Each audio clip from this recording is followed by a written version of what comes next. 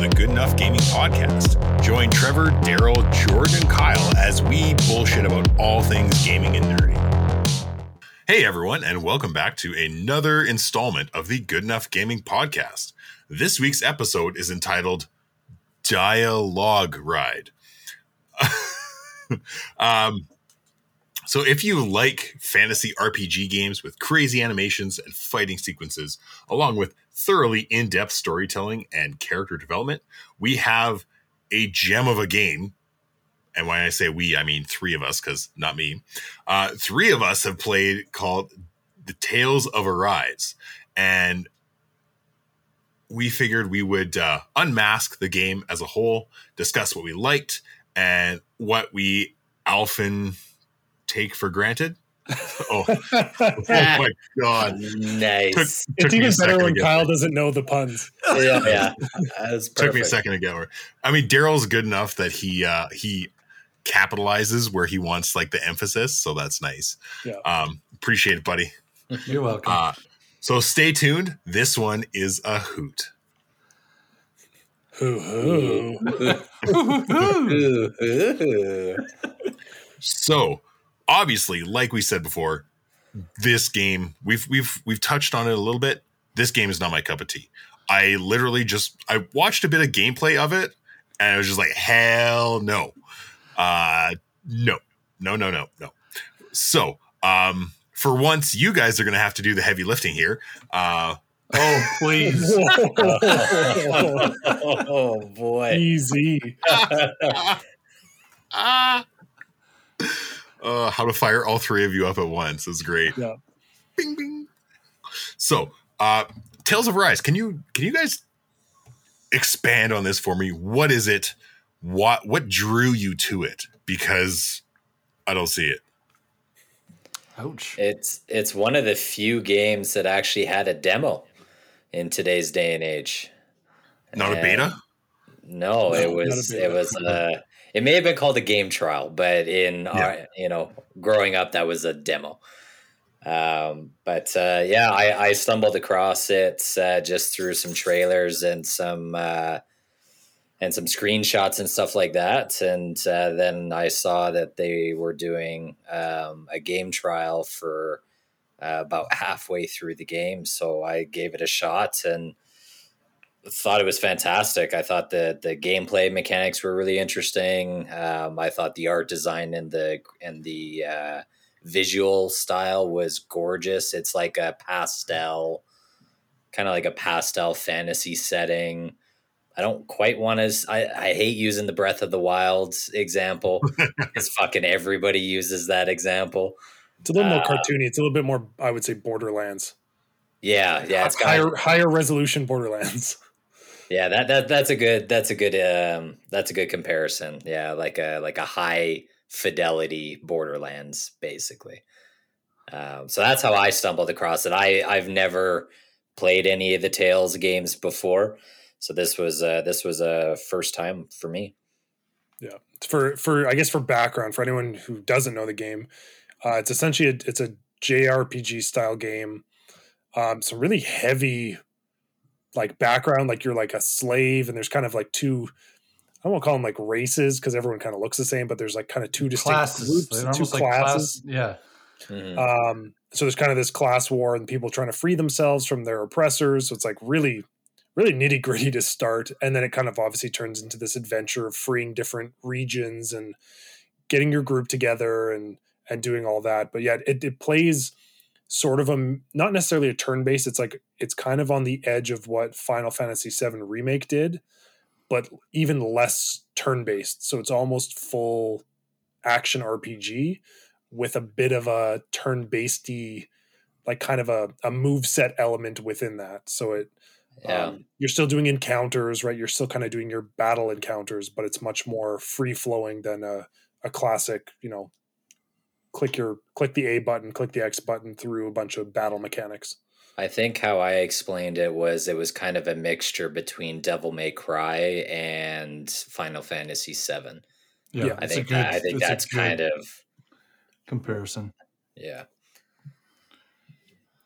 And oh my god, explosions! Like if you thought playing Borderlands 3 was like visual diarrhea, oh my god. Yeah, that's the one thing I got out of it, like watching some of the gameplay and like cinematic stuff and like mid-fight stuff. I just like no thanks. There's a lot going on. It's a lot. It's like playing an anime. Like that's 100%. You're playing an anime show. That's what I felt like the whole time. I felt like I was playing like the JRPG was just a television show that I got to handle the action sequences. And that's 100% where it lost me too. Yeah. Well, if it didn't lose you there, I'm sure. As someone, Kyle is a self-proclaimed person who clicks through a lot of dialogue. You would have. You should have seen me last night. You would have spent a lot of time just hitting the X button in this game. There is a lot of dialogue. Yeah, I would say that's probably the biggest fault for this game is they've got the story dialogue on its own and like mission dialogue, but then on top of all of that, they also have optional character dialogue to like build the components and relationships between your party. Oh god. And like it just gets way too much. It's too much. The way they did it was cool though. They did, like Daryl saying, it's kind of like a manga or like a comic book style conversation with panels and stuff like that. Panels, which is awesome. Yeah, really cool. There's just a little bit too much of it personally. Like I'm all for some good backstory, but holy shit. Thankfully, it's all most of it is relegated to R1. So it's like, hey, if you're interested in this conversational topic between these two people, press now and you get to learn about it. It's like I don't give a shit about it. Yeah. Like if you're in a hurry and at any point too, like you can skip it. You actually get to revisit any conversation you missed at the campfire, which is handy if you're like trying to learn everything and have every conversation. If you want the lore dump. Yeah. Yeah. I mean, I think I stumbled upon it once. I just accidentally hit R1. I was like, what the fuck is this conversation I'm having now? Like, what's happening? Every time you enter a new zone, one pops up. Anytime you get a new character, you meet a new like kind of tertiary character along the way. You find a new fruit on the ground. Like you just like any of these things, like these things start popping up, and I was like, man, like just pick one avenue. Like you nailed the conversational piece and the overall and the appearance of it, but like man, tone it down. This is like the game took me the first playthrough. I think I was done in 80 hours, and I bet you 40 of it was talking. So I'm like, that was way too much reading. I didn't set out for that. You don't even have to read; they talk. That's the other crazy thing is how much voice acting, but like was the budget of this thing? I want to know how big the script was. Yeah. Like how big is the script when they were given the part for different characters? Like this is like Witcher 3 and Biomutant levels of yeah. It's too bad too because like Trevor was saying, some of the themes are actually quite heavy and a lot more serious than I was expecting from a JRPG. And the beginning of the game actually does a very good job of like introducing all of this stuff to you. But I would say probably halfway or 3/4 through the game, it turns into a very traditional JRPG where it's very silly. Yeah. Lots of angst and relationship stuff. It's almost like they forgot about like the best parts of the story. And then they just kind of fall into a lot of the same tropes that you find in this genre. And I think I texted Daryl as I was wrapping up the end of the game, like the last act or the last like chapter, I guess, even the story dialogue, I think I skipped about 80% of it because it just didn't matter. Like none of it mattered. And I was on this spaceship going from one person to the next person, to this person, to this person, just to talk. And I was like, fuck, I'm done. Just give me flashbacks. Yeah. Flashbacks. Get me to the fight. Like, come on. Yeah. If you go through the entire dialogue at the very end, like the very end of the game sequences, with including the last battle, I think it's like almost 2 hours, and there's only one battle. Wow. Oh my god. It's like a movie of things that are Yeah. happening and stuff at the end, and then your conversations with your entire party and the other major characters you meet along the way. It's a lot. It was, Yeah. but I mean, it wraps up everything that you've done. Yeah. that you've done. I will say too that, like, as bad as some of the mid-game dialogue is, when the big story beats come up in the game and they turn the cinematics into actual anime style animation. Oh yeah, like Very that cool. stuff is so good. The quality so is cool. fantastic. Like, those are easily some of the best cutscenes for just an RPG in general. Like, I would sit back and just enjoy it. It was so When the one lord, like, melted everyone down. yeah. yeah, like Yeah. nuts. Oh So- man, To break it down for you, Kyle, essentially was it 4 or 5? 5. Like, regions. So each one, they're essentially battling the High Lord people that are running everything, are essentially battling to be like the next emperor. And they do that. And essentially it's like an arms race / like energy race. And they're trying to like harvest energy, and they all do it in a different way. And so this one lady like harvests anger, and so she killed everyone by pissing them off. Like, it was crazy. Holy shit. Right. So bringing it back, you guys were explaining the 5 different zones and the bosses. I do recall you saying something about the anger. There's the anger lady. Yep. There was, I'm trying to remember, the first guy was like, he was like the old school. He was like a miner. He was like a slave driver. Like he was. Yeah, he was Oh, boy. basically the worst one. Yeah. Yeah. There's Dohalim, who's actually ends up being like a good guy. He's like the millennial ruler. He's like, this isn't so great. Maybe we should do better. And you're like, hey. Yeah. I can't remember who the last ones are for some reason, but yeah. So they all Well, there's run your off of like. There's the energy. guy that also wields the sword. That's like he's like the darkness guy with the. Oh, Batman? yes. No. He runs that one area, and like everyone is just kind of like a zombie basically in his, like, they all just like pray to him and have no idea what the hell's happening. His castle's like empty. They're all in these boats, just like, It's like Ganon and Zelda and Ocarina of Time. Just those yeah. like zombie dudes walking around. Yeah. I thought each zone looked amazing. Like, I thought graphically this game was super cool. I thought the dynamic of the map, even though it's linear and has only like a few exploration options, I thought it was very detailed and beautiful to kind of look at and stuff. I mean, it's not it's not the biggest open world game that'll blow your mind, but it was still a pretty experience.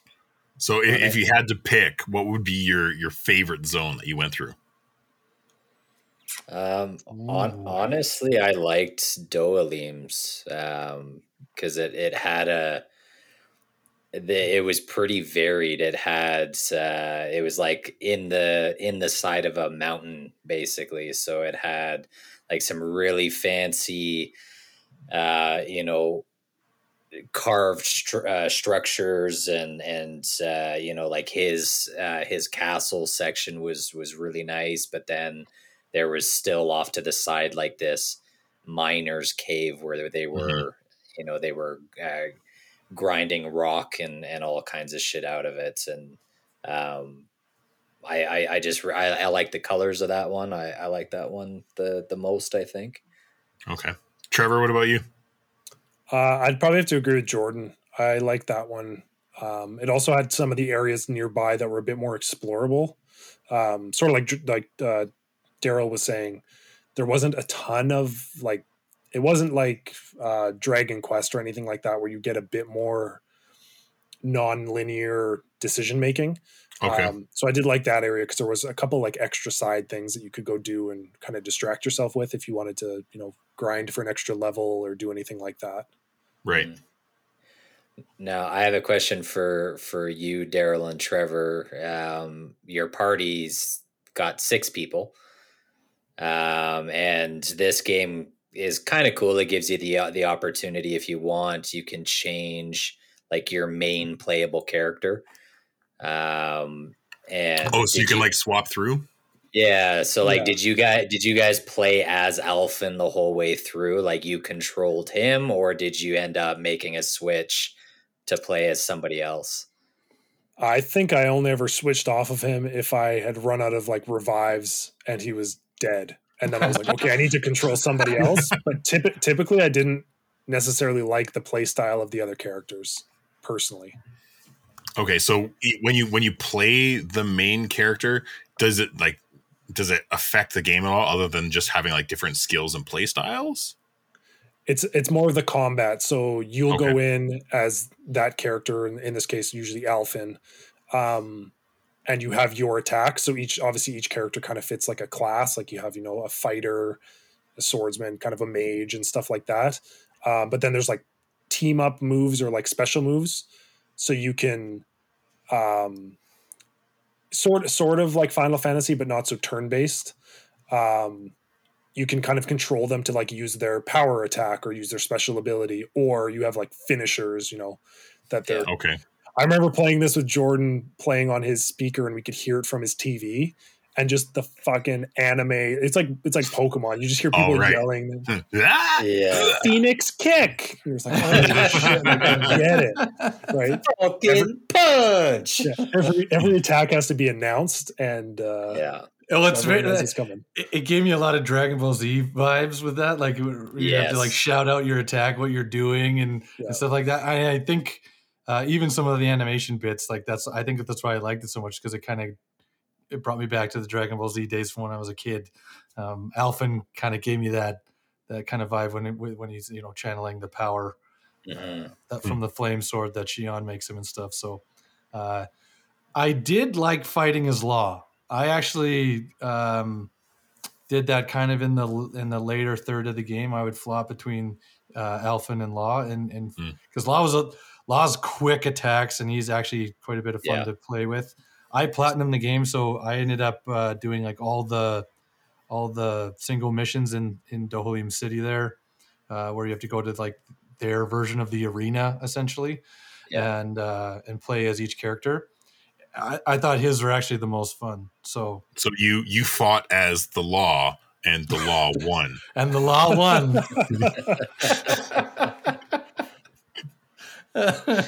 Yes. Yes, I did. I had to get that in there. What was your guys' party? Because you could only pick 3, right? 4. Yep. Well, 3 extras. Yeah. Sorry. Yeah. So 4 total.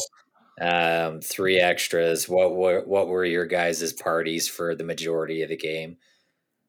I typically went obviously Alphen. I did Xion because I found her healing to be better. I did Rinwell because like the magic was really good, and then I would usually, depending on who you were fighting, I would usually bounce between Law or Kisara.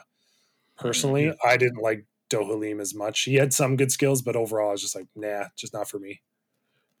Yeah, I'm the same. I didn't. I never put Dohalim in my main party because I thought Xion's healing was better as well. So I never really put him in there. But my final 4 was my only difference between you, Trev, was I didn't actually put Rinwell in. I used her as like because you can still go through the menu and access their moves. Even though they're not in the active party, and I just like Law did more damage and stuff, and so if I needed Rinwell, I would kind of pull her in. But Kisara was huge in the later half of the game. Her shield stuff, breaking defenses down, was like a pretty important skill to have. So she was a mainstay in mine. Kisara's so thick she'd stop you right in your tracks. Yeah. I do think Kisara probably has the best like finishing special where they basically use the magic to make her sword turn into this gigantic ice blade. Oh, And then yeah. And then she does like that crazy slash move with this ice sword shield thing. Like it's one of the coolest finishers for sure. Yeah. I thought those like finishing sequences were actually super cool. I was worried they were going to get old really fast, but the fact that like they're kind of randomized slightly, you just get to pick one character that's going to be a part of it, and then the other one is random. I thought it was interesting. I thought it made like an interesting element for doing those moves and choosing to do those things, and like as much as they're Michael Bay's a wet dream in a video game, they ended up being like pretty unique and pretty cool. Yeah, I agree with you. I thought that they made the combat feel engaging the whole way through, because depending on who was in your party, it always felt varied enough with 4 people that you weren't using the same special every single time in every single encounter. So it definitely kept things pretty fresh that way. And then I do like the mechanic that you'd be able to still go into the menu and play with like strategies or like attack preferences for certain characters. So like if you were going up against a boss that was weak against wind attacks, it's like, okay, well, I'm going to disable all of my allies' attacks that aren't wind based. And I'm just going to make sure that they only use wind attacks. So, because then everything is, in the Pokemon, super effective. I'm clearly I am on the lowest on the totem pole of JRPGs here, because Daryl is nodding along to this, being like, yeah, I totally did that. I'm like, what the fuck is that? It's like, shit, that would have been a great idea. So there's like a tactical element too, where you do control like your other party members. Yeah. Like this, it's very reminiscent of like Final Fantasy 12 when you're setting gambits for your party to do certain things in certain instances. And this isn't helping Kyle. I'm just going to say that. Pick a card, Morgan. Wait, wrong universe. Wrong gambit. Yeah, still not helping. Yeah, but like everyone, like certain people have different like stuns. So Shion has this like wicked ass like laser rifle. So if you have flying enemies, they get knocked down. So you can, as much flying enemies. You hate flying enemies. So, just the worst. Yeah. I really liked I like the characters though. I like the voice acting. I think Alphen was my favorite from that aspect. Like I thought he definitely had the best like performance from an acting standpoint. He was very believable in a lot of the strife and stuff that he was going through. I thought Lord Volron was a really interesting villain. Oh, that's the guy's name. Yeah. I thought he was a really cool bad guy. And you can definitely understand some of his motivations to like towards the end of the game. And I thought they do a really good job. Like for probably 60 to 70% of this game, you just know Volron as like the guy in the dark cape. He's like just this dude so ominous. Like he shows up periodically, fucks your party up, and then disappears. And everybody's like, who the hell is that guy? So, they keep him pretty ominous for the majority of the game, which I thought was interesting. It kept things a little bit more, mysterious. And now I guess the other major character we haven't talked about in this game, the critical character, Poodle. So Poodle for Kyle's reference, this is the mage, her little companion sidekick, because of course every mage needs a familiar pet. A familiar. Yeah. So she's got this little owl who then helps you find as one of the collectibles.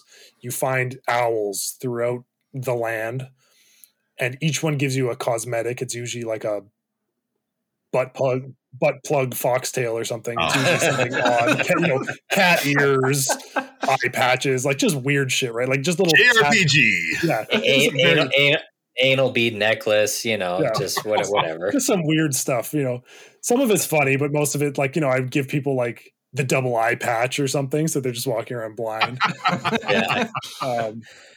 Yeah, and every owl that you find goes to an owl sanctuary that has a king and a queen owl, which makes They no talk to fucking you? sense. But they And talk to you, and yeah, it's Yeah. so ridiculous. Oh my God. The way that they communicate through Alphen and Shion is like maybe one of the weirdest parts of the game, because they're having like a couple's argument and they're trying to emulate what the king and queen are saying, and it's like, is that what they're saying? Is that what you're saying? Is it like, what is happening here? Just Like, a lot of confusion. yeah, Yeah.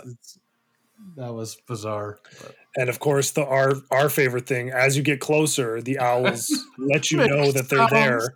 So I found later in the game, it got better. It got more normal. It got to like a typical owl sound. The first It like gets 10 to better. 15 owls are like hypersexual, like really, like you're talking like Smokey Cougar at the bar. Like, Trevor, could you please give us a demo? Yeah, you get like the, and you're like, what? Am I being propositioned from the bushes over there? Like, what is happening? When we first started playing this game, my favorite thing with Trevor was like, what do? They just go around everyone in the office that was developing this and just say, here, make some sultry owl sounds. Yeah, make an owl noise. Yeah. Give me your best sexy owl. Yeah, just got a fucking tape recorder. Yeah. They were like, you know what? We ran out of budget. We can't afford to hire actors. So you know what? Everybody on the development team, you're up. Yeah. This is on par with the cows in Diablo 2. The cow. Yeah. It was actually so funny. Oh man. Yeah. I was so confused. The first one I found, I was dying. I was absolutely dying. I was laughing so hard. I was like, what the fuck is that? Like, what sound is that? That is not an owl. That thing is in heat. So you got to return to the colony. It's owls in heat.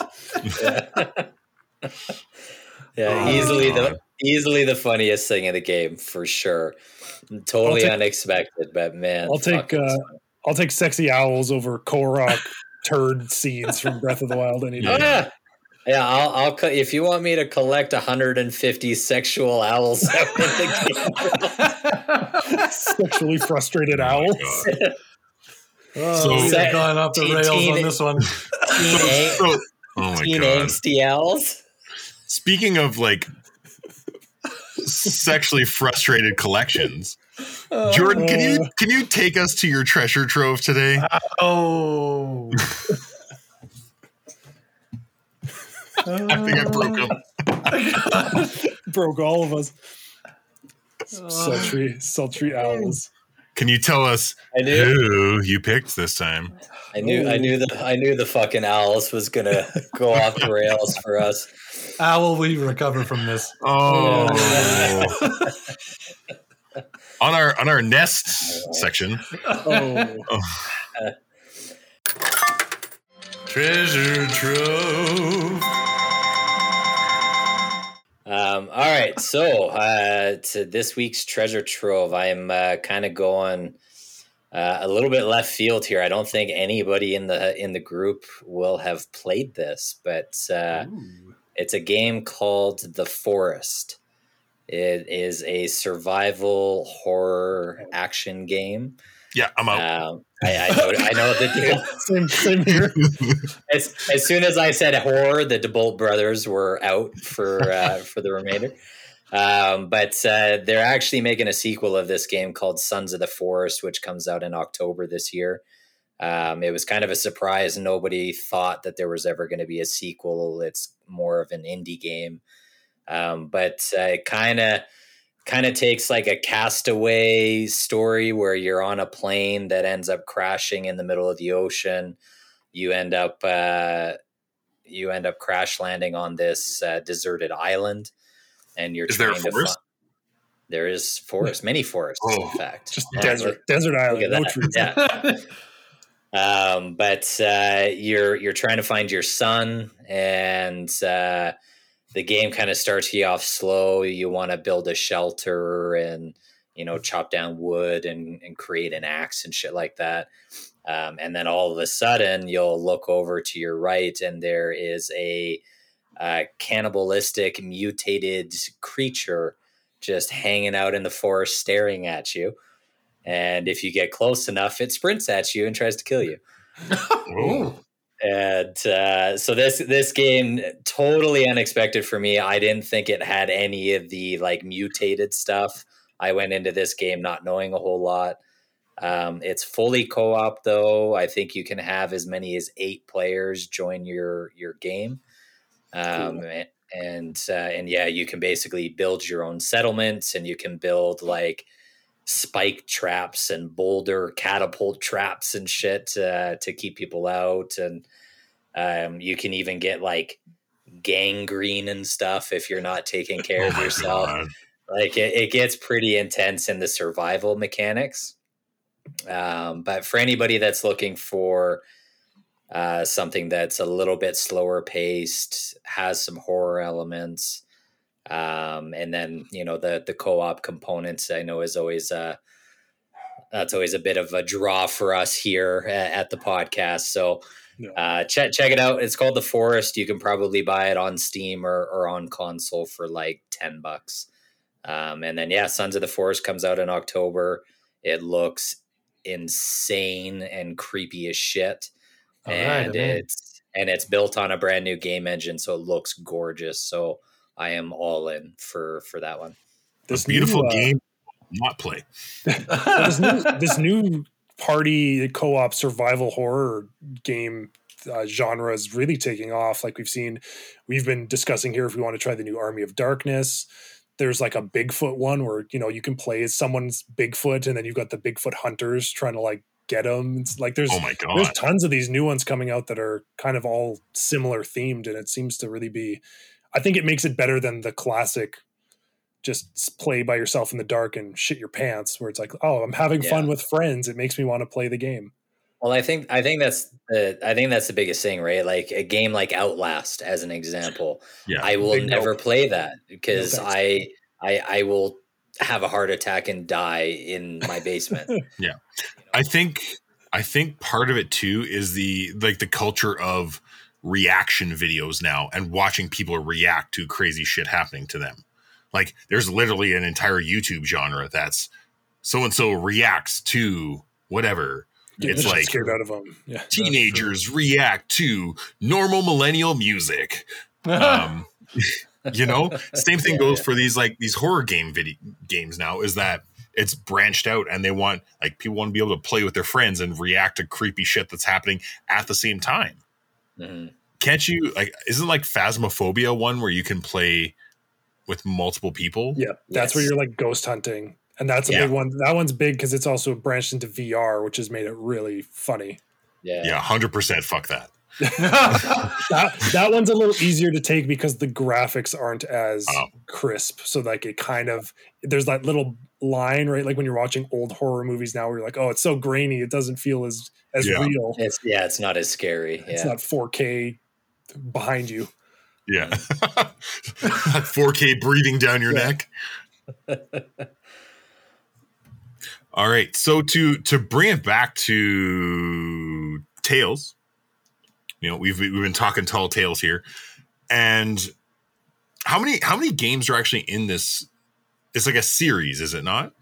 The Tales games are a series, and it's funny. Jordan said that this was his first one, and this was also my first Tales game. But I originally heard this from my buddy Eric, who I had discussed kind of starting to play this game after Jordan had played a little bit of it. I was like, well, maybe I'll check this thing out. So he has played a lot of them and says that this one was pretty good. There are some other titles in the Tales series that might be better than this one, in his opinion. So it is interesting, but it is a long-standing series, I guess. I don't know how many are in it in total, but they're not necessarily linked though, right? No, they're separate stories every time. It's just like Final Fantasy. Yeah. There are 2 characters in this one though, in that zone where you can kind of enter the different dimensions and kind of cross through. You get those special keys to get their ultimate weapons in the game. Yeah. those two characters are from a different Tales game. I looked it up. A little bit of metaverse. Yeah, kind of thing. Marvel crossover. Yeah, right. Yeah, some Easter egg drops in there. Yeah, I talked to one of my friends who has played a few of the Tales games, and she had mentioned that the only complaint that she had is, I guess, one of the biggest tropes in Tales games is the main character has amnesia a lot of the time, like to start start the game off, to start the stories and everything. And who am I? Yeah, when she asked, she was like, "Oh, like what's the story like? Does your person start with amnesia?" I was like, "Oh, funny enough, yeah, they do."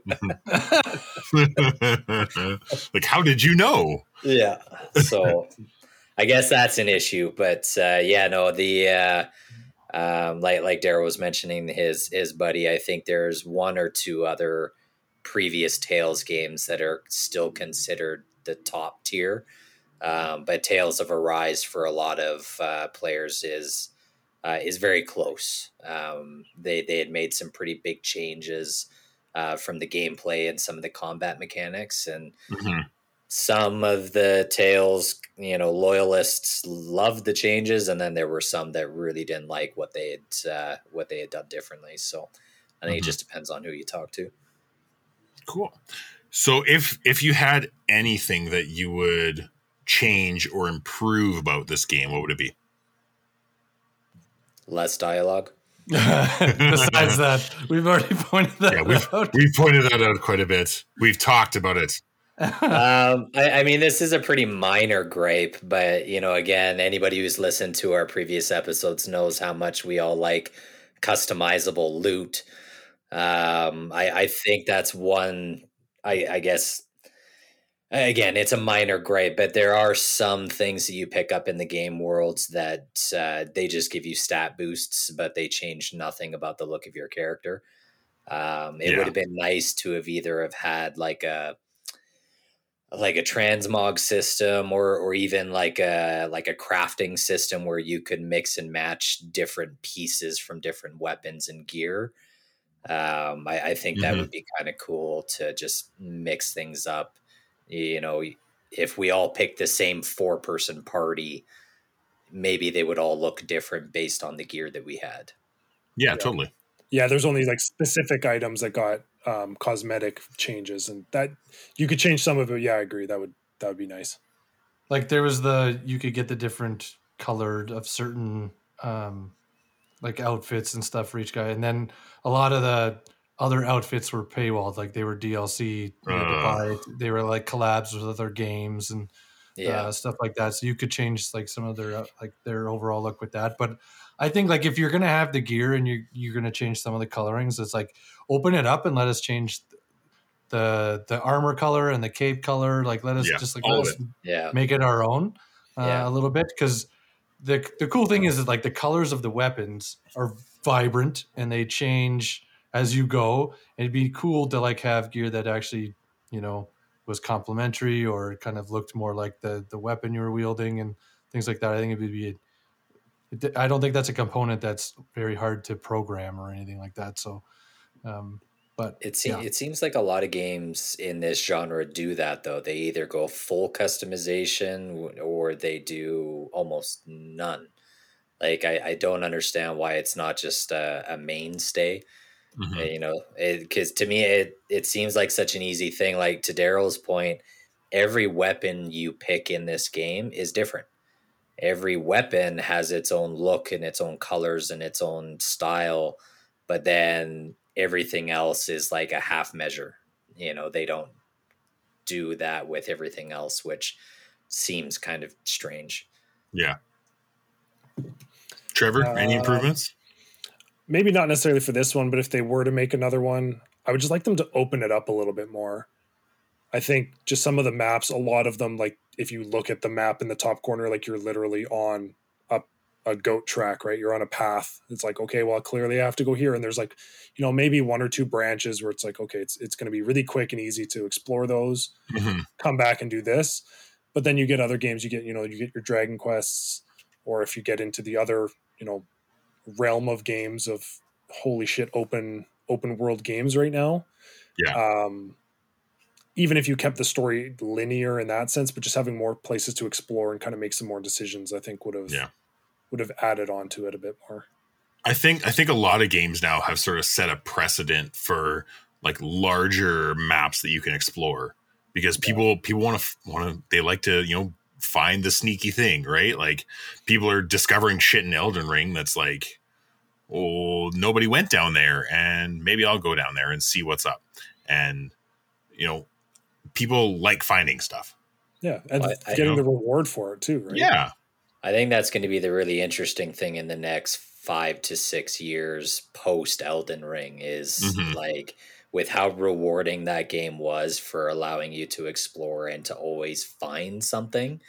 I'm really curious what other open world games kind of take on that same mechanic and interest, because it's hard to go back to games that are locked off with like strong map borders and like you can't go here because it's, you know, it's completely walled off. Like I want to go there, let me go there. Exactly. I'm curious, like even in the realm of JRPG, like I know Daryl's shitting his pants about it, but the next edition of Final Fantasy VII Remake, like when you get out of the city and you start exploring the world, like that could potentially, depending on how they did it, could be very big and open, and same thing, set a precedent, especially for the JRPG genre, that you know, you could do this and it would be interesting.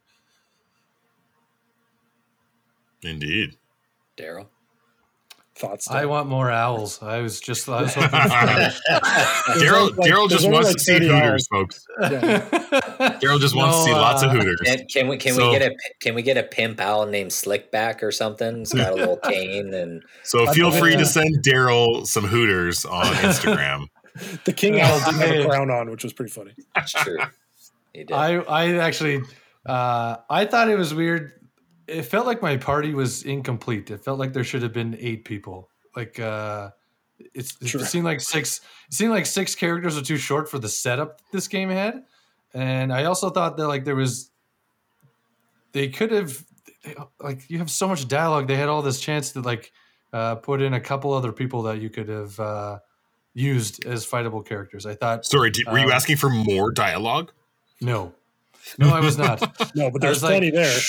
There's plenty for the 6 people that were the mainstays of the game. Yeah. But like, you know, they could have spread the wealth a little bit with a couple others. I felt like it should have had 8 choosable characters. It was balanced, 6 that they chose, but I was like, give me somebody, like, give me a thief-ish type of character. Mm-hmm. Give me a big brute. Like you're missing a couple like key element type of characters that are representational in a lot of these types of games, and I was just like, I think they missed out on that a little bit. Daryl wants his barbarian with a giant axe. Yeah, I do. But I will say this is one of the first JRPGs. Rinwell wasn't super crazy young. There wasn't some old geezer. Like, it wasn't Dragon Quest where like you have to have the young child or the old man in your party that don't make any sense. Like, one of them's too young to even know what the hell's going on. The other one's too old to walk that long. Like, I was very happy that the characters were in the right realm. Everybody was, I don't know, cool enough to be usable. So I could appreciate that. Not like a throwaway character that's like nobody's going to use. Exactly. Like, at least they had that. Honestly, I think Daryl just wanted a Barrett and a Red 13. That would have favorite game. Give me my gun arm toting, swearing badass motherfucker, just having a cigar and having a good time. Give me Barrett. Would not fit in with any of these characters. No, wouldn't make sense at all. Yeah. No, I agree with you, Daryl, though, that like you complete your party pretty early in the game. Like, you get all 6 characters pretty early on, and then the rest of it, I guess, like I guess they probably do that because then it still gives you a good chunk of the game to like hash out your party and who you like.